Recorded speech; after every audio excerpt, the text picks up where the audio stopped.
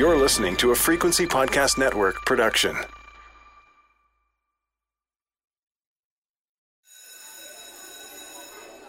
Back to school. When excited students shuffle into their new classrooms to meet their new friends and their new teachers. Or, in thousands of classrooms across Quebec, their new adult, their new supervisor, I'm not sure what to go with here, but it's not teacher. Quebec children coming back to classrooms this week despite over 8,500 teachers missing province-wide. Teachers are left scrambling and worried as the lack of specialists and teachers will force them to take on more than they can handle.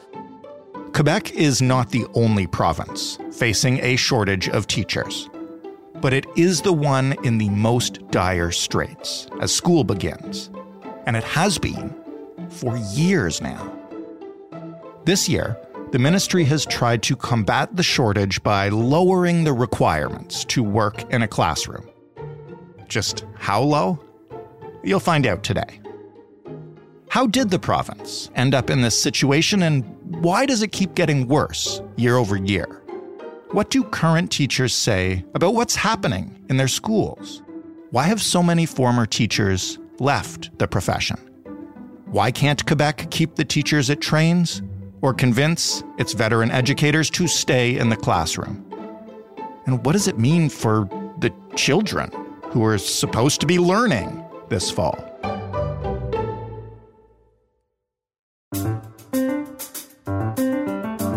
I'm Jordan Heath-Rawlings. This is The Big Story.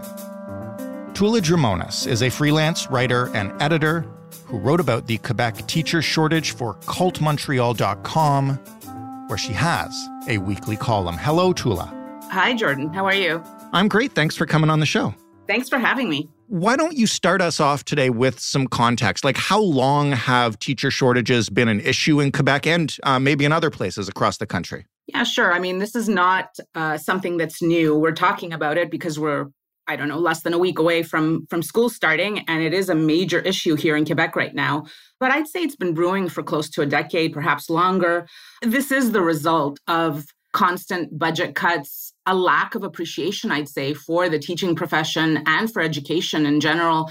I don't think this government right now in Quebec has necessarily made the situation better, but they are not the only ones to blame. Education is a huge file. This has been going on, I'd say the last 3 governments in Quebec did not necessarily improve the situation either.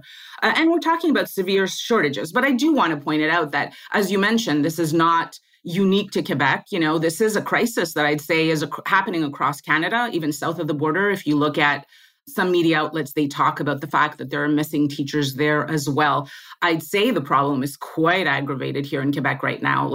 I was pretty shocked to see the numbers that were revealed yesterday. Tell us about the numbers then, because they were shocking. I mean, that's why we called you as soon as I saw them, because I was very surprised by the level this has gotten to. We knew they were bad because if you pay attention on the ground, if you talk to teachers, federations that have been talking about this for a very long time, warning that this is becoming a very big problem, parents as well, we knew that it was an issue. But yesterday during the education minister's press conference, he revealed the total numbers, including Montreal, which we were lacking up until last week, let's say. And right now we have, to quote the exact numbers, 8,558 teaching positions to fill, 8,859 full-time, 6,699 part-time. This is huge. This is not, a tiny number that you can kind of move things around, have some possibly temporary situations or solutions. You're talking about a huge number here of teaching positions to fill.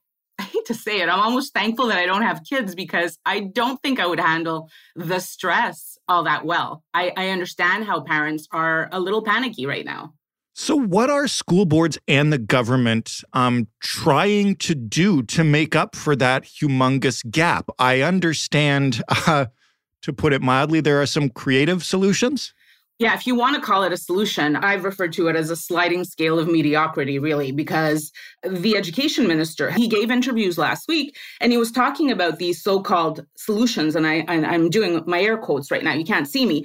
He basically said, our first priority is to have a qualified teacher in the classroom. If not legally qualified, then an unqualified teacher. And in some cases, we hope for an adult in the classroom. He said that ideally a bachelor's would be what they would want, but it's not required. And in some cases, even a high school diploma will be enough, which to me is absurd because I don't see how that can possibly be a solution long term. And if I were a teacher, I'd be a little livid because to me, it's a real indication of a lack of understanding of what teaching entails, but also deep disrespect for the profession. You know, like these are professionals. These are people who are educated, who spend years learning how to teach. It's a process. It's not an easy profession. And I feel that in many ways, the government sometimes when it talks about teachers, treats them as glorified babysitters.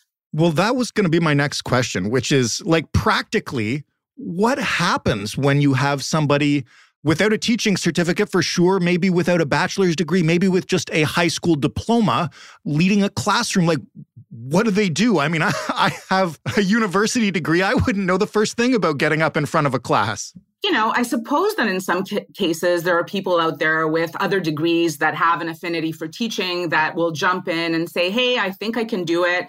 You know, possibly spend some time learning the curriculum. But teaching goes beyond understanding or possibly learning about your subject matter. You know, there are so many other facets of what it entails to be a teacher that I wouldn't even know where to begin. And, you know, he said this is a temporary solution, but I have a hard time believing that. First of all, the Teachers Federation is saying that this situation has severely deteriorated and that it's 3 times worse than last year, which means that they have not been paying attention to the people telling them that this is bad. And another thing, last school year, there were about 30,000 unqualified teachers. So this is not a new problem. You can't say that it's going to be a temporary solution when we have so many unqualified teachers. Like, where are we going to find? You know, the government says that they're looking at hiring, I believe the number was 8,000. They're trying to recruit, they're trying to train 8,000 teachers.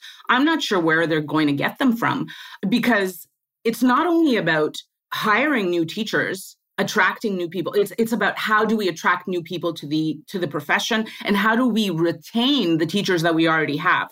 If you speak to teachers on the ground, they'll tell you that there are severe issues, right, with their profession. They're not happy with the working conditions. A lot of teachers are telling me that they're overwhelmed. They are dealing with a lot of kids that have learning disabilities, behavioral issues, dyslexia, a variety of different, issues. And what's happening is that we're missing the specialists, we're missing the speech therapists, the special educators, the people that can help with that. So not only are their teachers overwhelmed, they're underpaid. Quebec, I believe, has the worst salaries, teaching salaries across the country. So that doesn't help in attracting people to the profession. I read recently, like 25% of teachers are leaving the profession within the first 5 years. Okay, that's what I was going to ask you next, actually, which is why are teachers leaving the profession? And is this gap created by them leaving, or is it also contributed to by not being able to develop new teachers, attract them to the profession? Like, how did we end up with this gap in the first place? I think it's a combination of all of those things. You can't have successive governments constantly underfunding education year after year after year, which means that you're inevitably deteriorating the working conditions for teachers without there being severe consequences. They can't handle it anymore, right? I mean, you can't go into school constantly saying that you need more help, feeling overwhelmed, stressed. I'm sure the pandemic, 3 years of the pandemic definitely didn't help. And at the same time, if you have governments that are mistreating or disrespecting the profession, you're not going to be able to attract more people. For example, you asked me about solutions. One of the solutions, at least that the government tried to implement, was they tried to retain some of their teaching force, like the more senior teachers that were about to retire. They said, hey, we'll give you a $12,000 bonus if you stick around a little bit longer. That didn't really work. They were able to get like maybe 100 teachers that stayed on, because I get it. If you're at that point in your life where you're close to retirement and these are the conditions that you're dealing with, I can't imagine that $12,000 is enough to keep you, sticking around for a few more years when you've reached retirement age. So I think it's a combination. It's a real combination of all kinds of different issues that have resulted in this.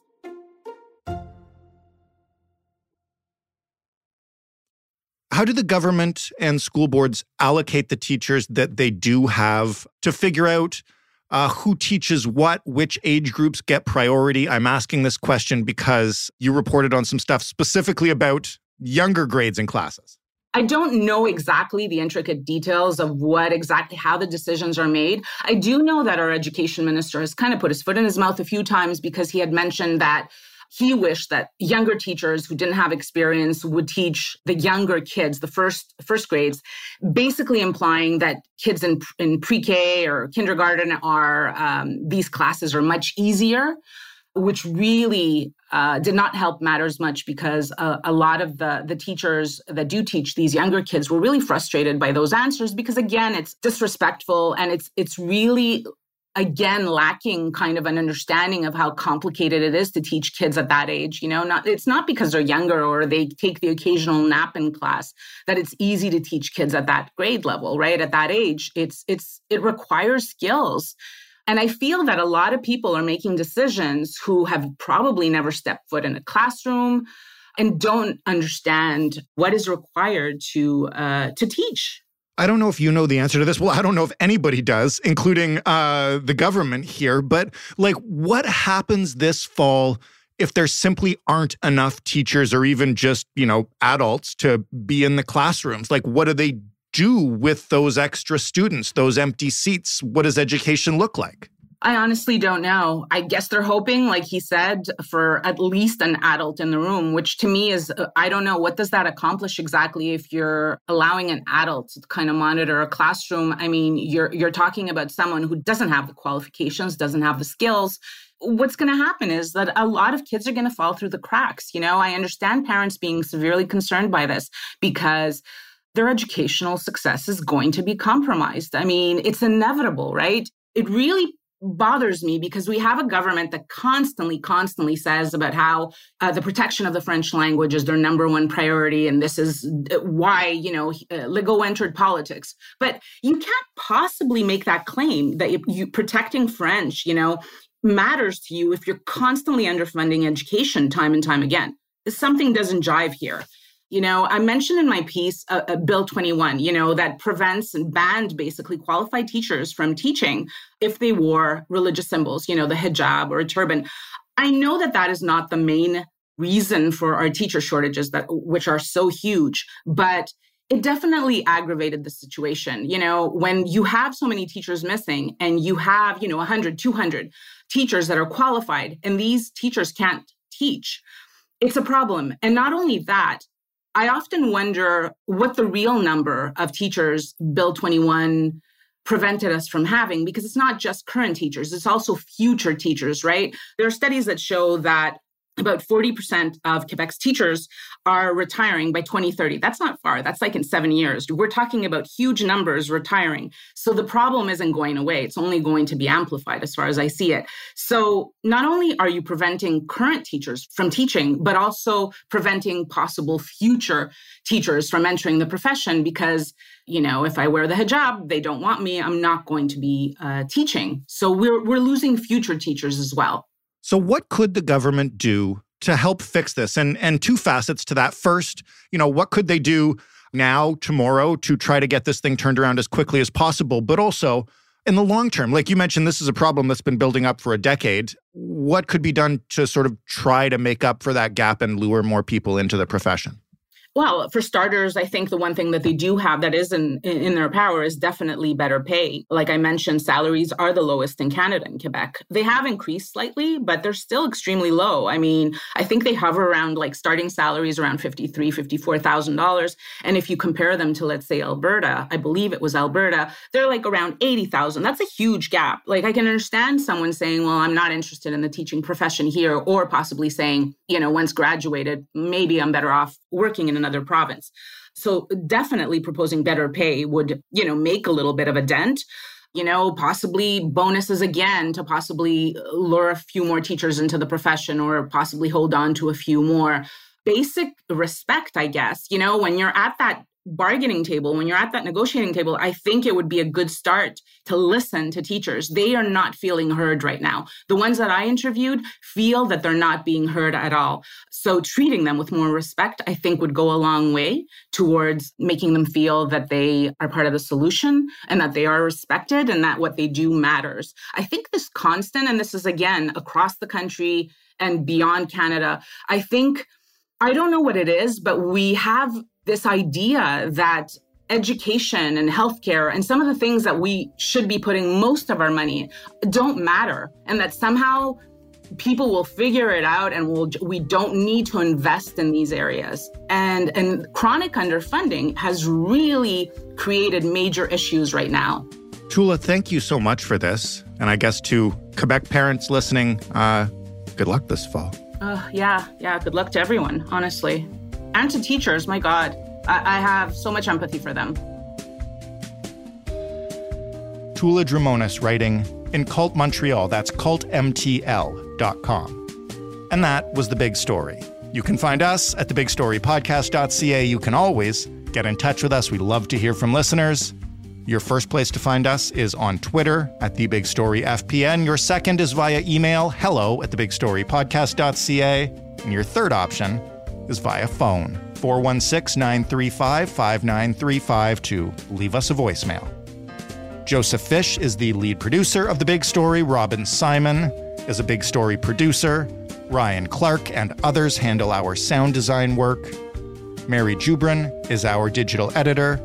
Stephanie Phillips is our showrunner. I am Jordan Heath Rawlings. Thanks for listening. Have a wonderful weekend, a long weekend, in fact. We'll have a little treat for you in the feed, but mostly we'll be back Tuesday after Labor Day, and we'll talk then.